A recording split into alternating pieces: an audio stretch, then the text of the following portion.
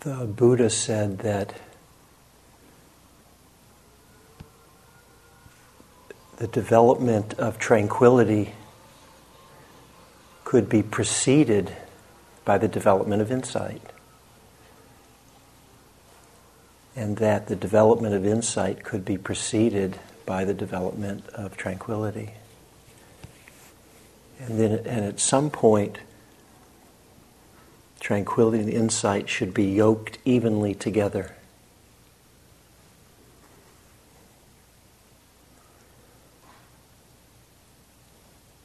The intention is not for this to be a samadhi retreat. We are bringing together, yoking evenly together, the development, the cultivation of the steadiness, the undistractedness, the unification of mind, and the discernment, the wisdom, the insight.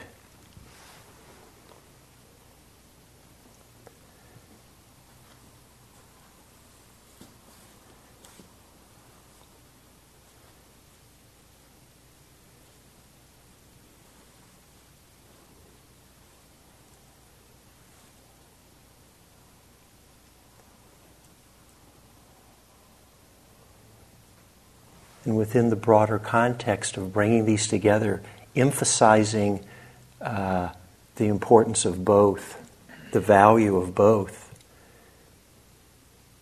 Day by day, moment to moment, we find ourselves, perhaps it feels like we're leaning on the concentration, the samadhi side, is in what feels like is being that cultivation is being emphasized. We aren't necessarily choosing; that's the way the practice is unfolding, or we'll find ourselves leaning on the insight side, whether that's happening within the clear mind, the unified mind, or during the times when we're not steady. The mind's more scattered or difficulties are arising, and we find it feels like we're emphasizing more of the insight side. So there's an inevitable waxing and waning, leaning slightly one way or another, and it's just the ups and downs, the weaving in and out, the inevitable change. So if we've had a day or a sit that's felt clear and easy, pleasant, steady. Then the next day or the next sit, it seems like we've lost all of that, or it feels like we're falling apart in some way, or we're struggling. Nothing has gone wrong. It's just what's happening. And so as we begin today, I invite you to, if you find that there's some sense of gotta get, whatever that is, or gotta get rid of, or get away from, just, bring some awareness to that. That's what's happening in the moment. And then see if you can relax around that the best you can. That's not always easy to do, and we just do the best we can. And then we work with what we have. Use what you have.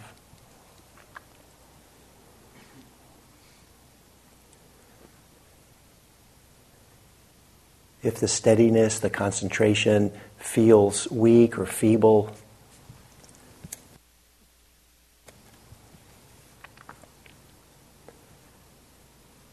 either in a particular sit, in a day, or if that's been your whole retreat, then bring some awareness, some appreciation, connect with the quality of patience that you've had to keep coming back, showing up over and over. That's a strength, it's a power, it's a support. Or the courage it can take to face ourselves one more time, our worry or our grief or our sadness or our fear or our anger or our frustration or our boredom.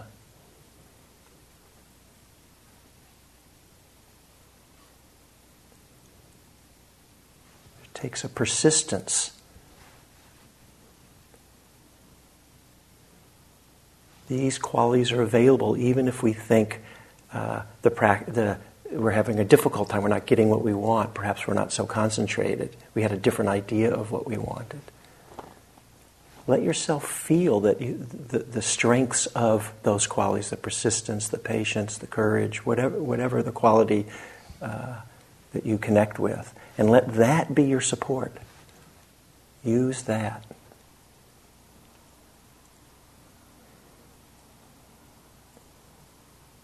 If the mind's steady and clear, the undistractedness well established,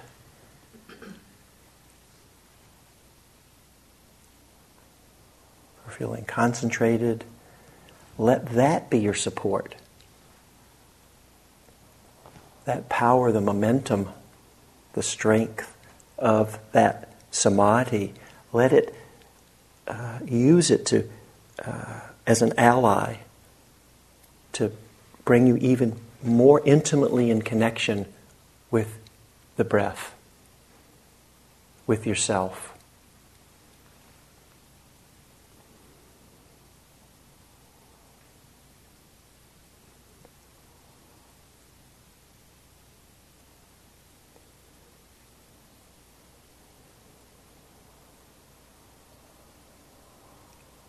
Let it aid you to be more intimate, more close up, more immersed in the breath.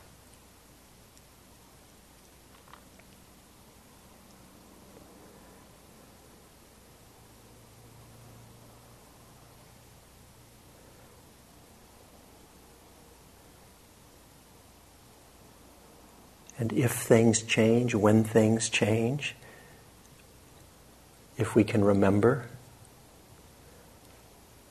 the best we can, not falling into a struggle, not getting in an adversarial relationship with ourselves, with our own being, with our experience, but just looking to what's happening now and what's needed, what's most supportive, what's more skillful.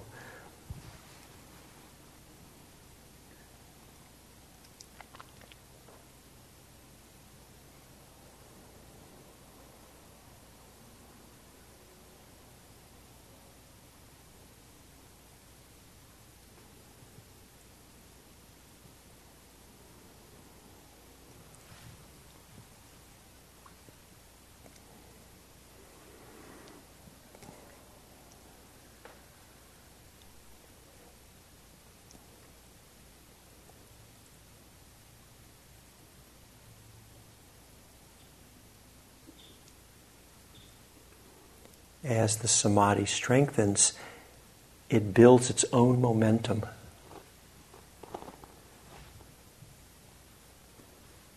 And so if that's happening for you, check out for yourself.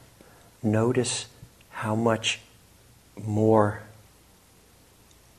effortless, how much less effort is needed in staying present and connecting, how much clearer the mind can be. That's the power of samadhi. It's a great support.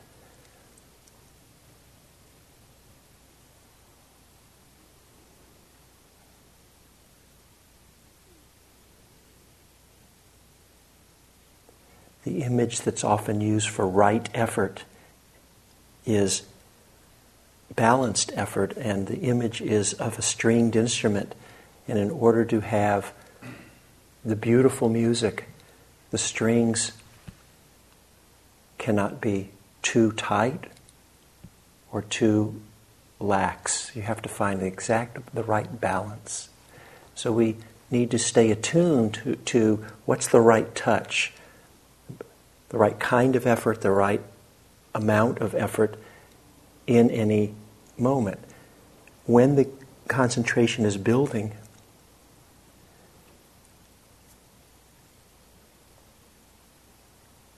as its own momentum begins to take over,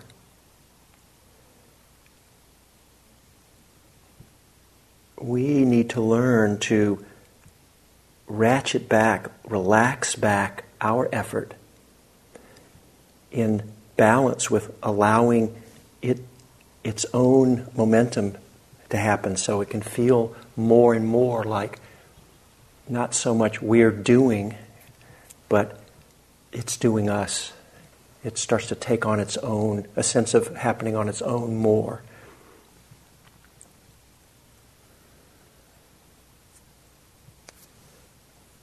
So our job is to meet the breath with,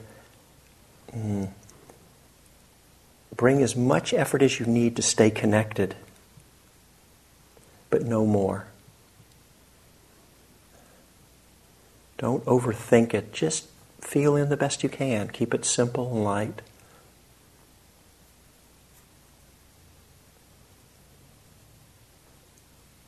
And what does it feel like to let the power of the samadhi,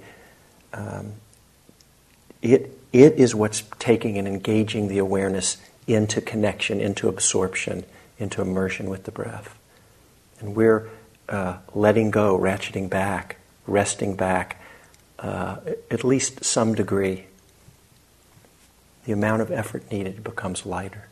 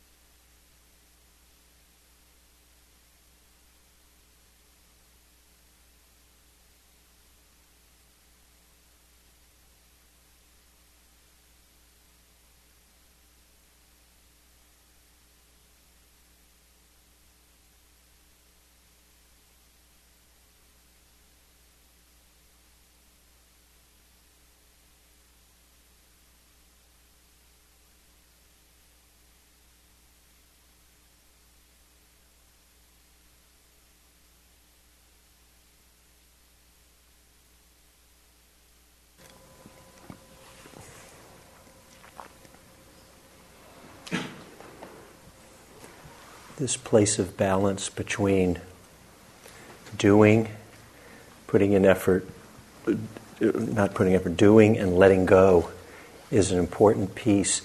The deeper places of samadhi are not places of, they are places of letting go, not doing. And in fact, last night when Temple was talking about this progression through the jhanas, and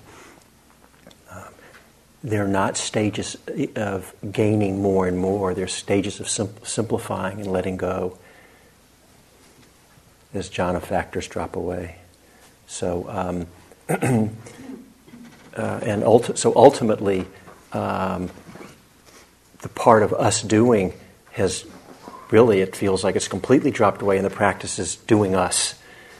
And so the other, but of course, and in the beginning, it feels almost like it's just all us doing, and there's not much momentum. And then there's, most of our meditation careers were somewhere in between, and so then it's finding the place of, just what percentage is us doing and what percentage is tuned in, so it does us, and let it take us. And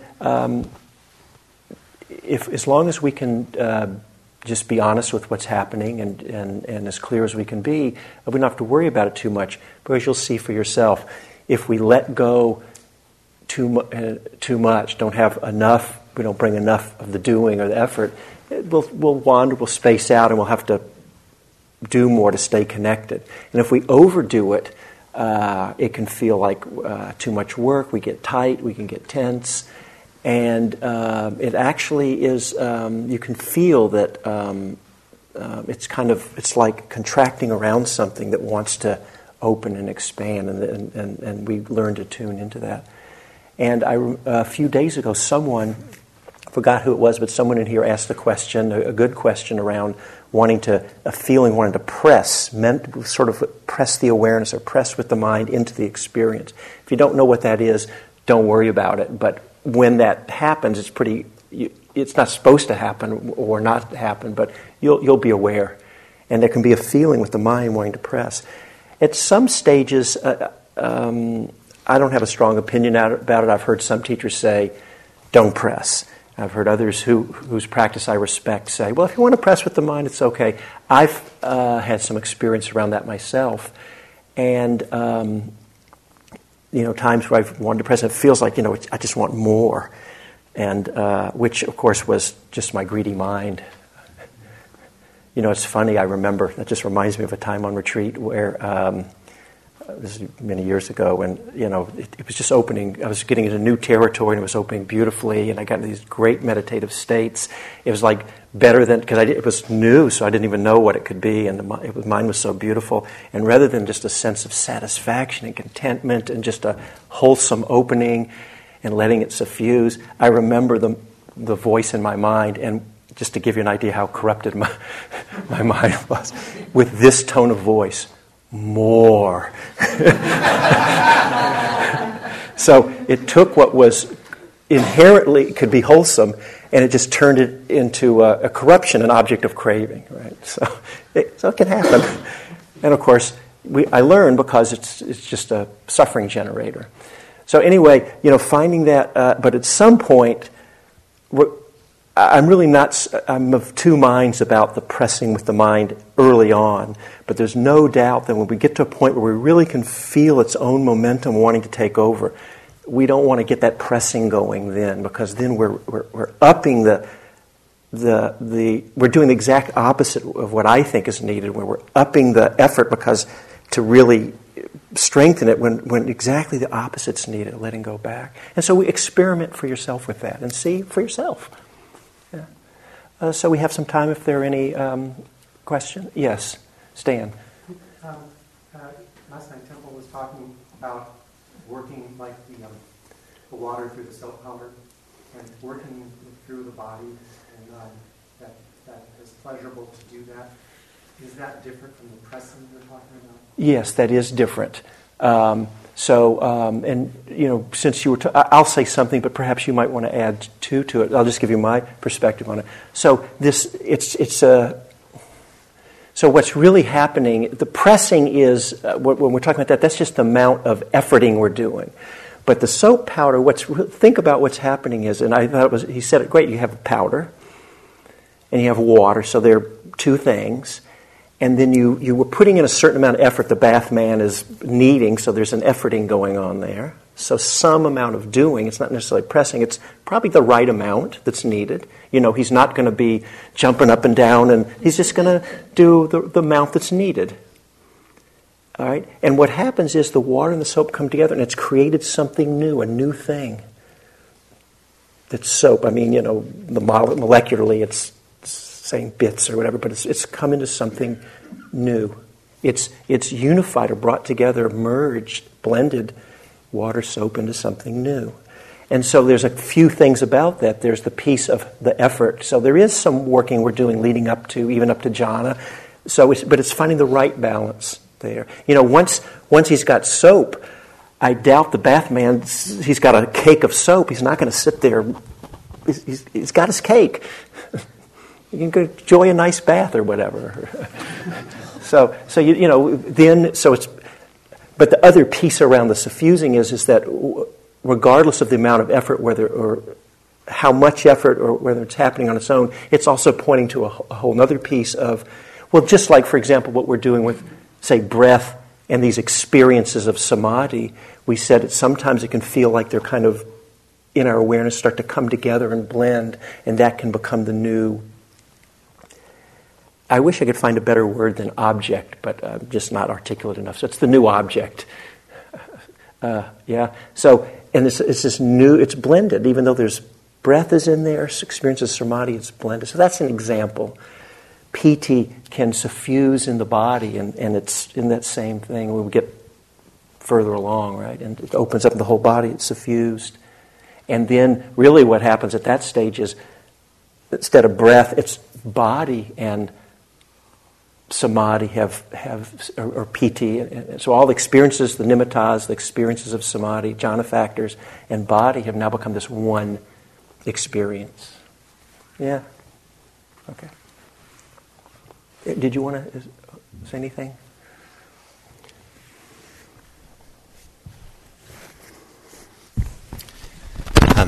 A funny image came. I used to lead camping trips for young boys. And when I made the cream of wheat in the morning, if I was too quick about it, I would dump in too much cream of wheat, and it would cause lumps. And I had to call them dumplings to make them palatable. And it didn't change the taste, but it changed the concept. So if I notice that there's a part of me that I can't feel that deeply into, it's a little bit numb or stiff or opaque, and what I'll do is I'll accept it. And so rather than needing it, which is, it's hard for me to put a lot of effort in without it trying to get somewhere, and then it brings in a complication of where am I trying to get to. So I often just acknowledge that there's a part of me that I can't feel so much into, and that acknowledgement can begin an opening process. Just even, oh yeah, here's this part. I'm a little shut down there, it's a little numb, I can feel there's a little dull pain. If I even begin to kind of slowly soak that area with my awareness, it tends to open. And as it opens, it tends to come in to be integrated, part of the whole. So that's what I do, is just make sure that I don't have dumplings in my body of my non-awareness. And sometimes when you bite into the dumplings, it's just powder still in the core. And so there's a place where your awareness just has not gotten to your body. And rather than walking around with this, all these areas that you're not willing to acknowledge the whole of your body. And that acknowledgement begins to be, as Richard said, as we begin to saturate ourselves, first it comes with patience and acceptance of the whole body just as it is. And then that does slowly begin to open up parts where there's numbness or stiffness or something. We're just not familiar with that part of our body as intimate with other parts. I just wanted to follow up on that. That process of sort of realizing that there's a part of yourself.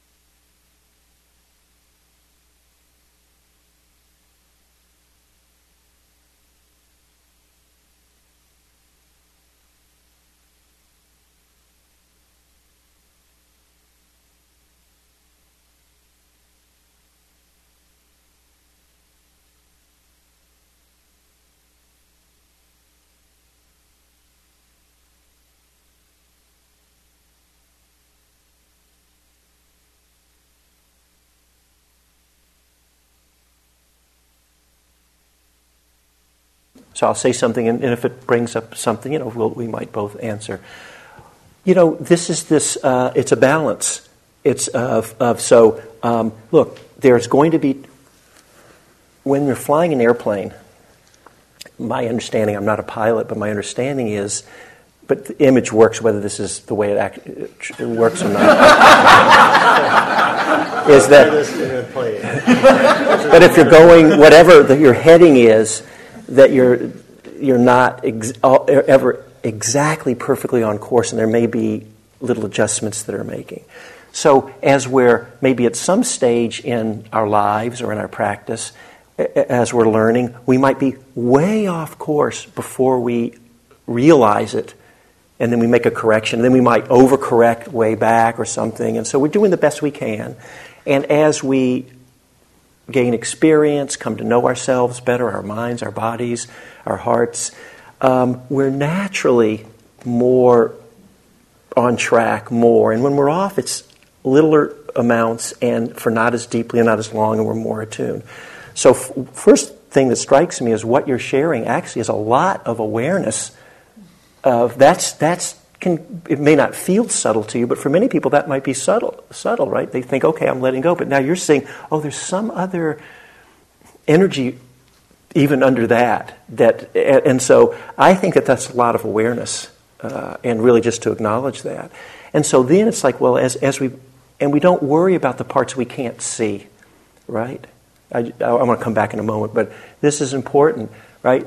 The reason we call certain parts of ourselves blind spots is by definition we can't see them. So we don't worry about that. And in fact, there's a wonderful image by the author, E.L. Doctorow, about writing a novel, but I'll just substitute when he says writing a novel, I'm going to co-opt his quote and use it as living life or Dharma practice. He says, Dharma practice is like driving a car at night.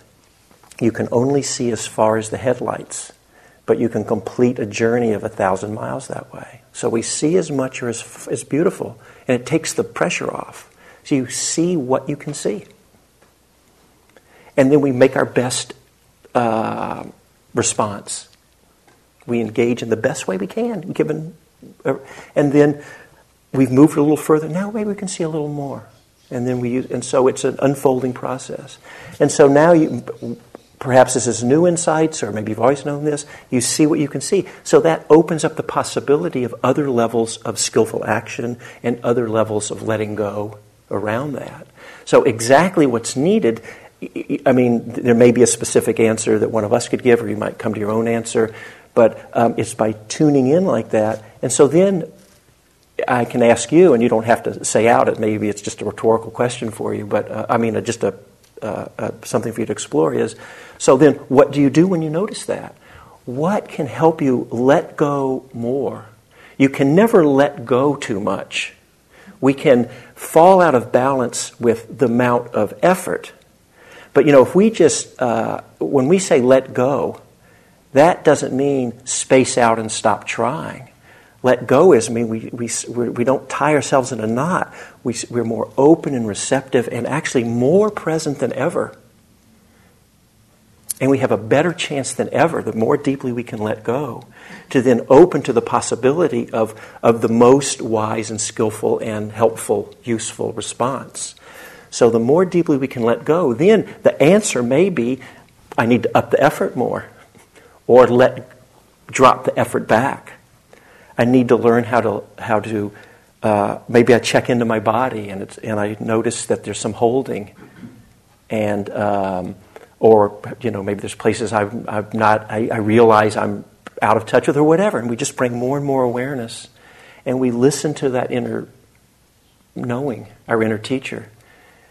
So that's a general answer, but I don't know exactly. But so then it gets more specific. When you notice that there's some overdoing or stress or whatever, and you want to, or whatever the situation is, and you want to learn to let go around it, but then you notice there's really some aversion underneath that or something. How does that inform a deeper place of maybe letting go around that, or at least knowing if you can't let go around it? Sometimes things can self-liberate just by shining the light of awareness on them. Helpful, yeah? Yeah, I mean, it's definitely a loop where I say, all right, well, I need to let go of this. And I say, all right, I'm letting go of this. Now it's time for it to go.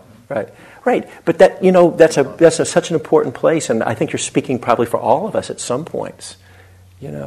Just one other. We're up against the clock. I'll just tell you one quick thing. I was on a camping trip with my wife once, and we were on this 9-day backpack, and I think it was 3 days in, and we had these bear cans where we put the food and put them just, I don't know, wasn't thinking, just put them near the tent. In the middle of the night, my wife wakes me up. There's a bear right outside our tent, getting in the food. And I'm just like, oh, man, And so she says, what should we do? And I said, well, we could get out of the tent and bang pots and pans, or we could lie in the sleeping bags shaking like a leaf. I vote for lying in the sleeping bag shaking like a leaf. And then she said, let's send metta to the bear. And so I was thinking, may you, but what I was, so the words were, may you be, but what was really going underneath that was, go away, bear, go away. So anything can get tinged with aversion. Yeah. Okay. Anyway, sorry. Just two quick announcements. One is, somewhat, you don't have to raise your hand here, but you might recognize if you're the person who wrote this note. I took it off the board, and I haven't had a chance to read it. I'm going to. I just glanced at it and noticed that perhaps you forgot, or maybe it was intentional, but you didn't. There's not a name. So if it's a note that's looking for a response, I can't respond. So if that's your note, you could just leave me another note saying, it's from me, whatever, and I could respond. And the second thing I just want to suggest is, I haven't checked with Temple, but let's just kind of process it together. We have these two coolers in the back, and if it gets warm here in the afternoon, when we turn those on, there can be some noise. So it's a trade-off, heat or noise. What would serve most of us the best? And one thing I thought is, if it feels warm, so we have to check it out, it might not be hot, and then we don't want to make it too cold in here. At 12:30 when we go to lunch, they want us to close the windows. We could turn those on during the break, cool it off. When we come back from the sits, turn it off, and then maybe even during that walking period, turn it back on, and that way keep it cool in here. So if we're going to do that, we don't want to get too many cooks in here, but anyway, there's a power button on the top of each one. They say it's obvious. I haven't looked. And so if we're not in here and you want to do it, just hit the button. You hit it later, it'll turn it off. And just remember that windows should be closed when it's on, and then we can open the windows up. Does that seem reasonable? And that's during walking periods? Yeah, and I was thinking that's the balance, and then being able to keep it quiet during the sit, but we still cooled it off. Okay, people are nodding. Yeah. Maybe it's better not to open the windows again until it's cooler. Okay. So let's. Yeah. So yeah. Here we go. The door should be shut too, because otherwise. Okay. So, yeah, I'm a delusion type. I don't really know, but so we'll figure that out, and maybe we'll ask the managers what they typically want around that. So, thank you for those two things. Okay. Just one question on that. How many people were here in the second sit in the afternoon?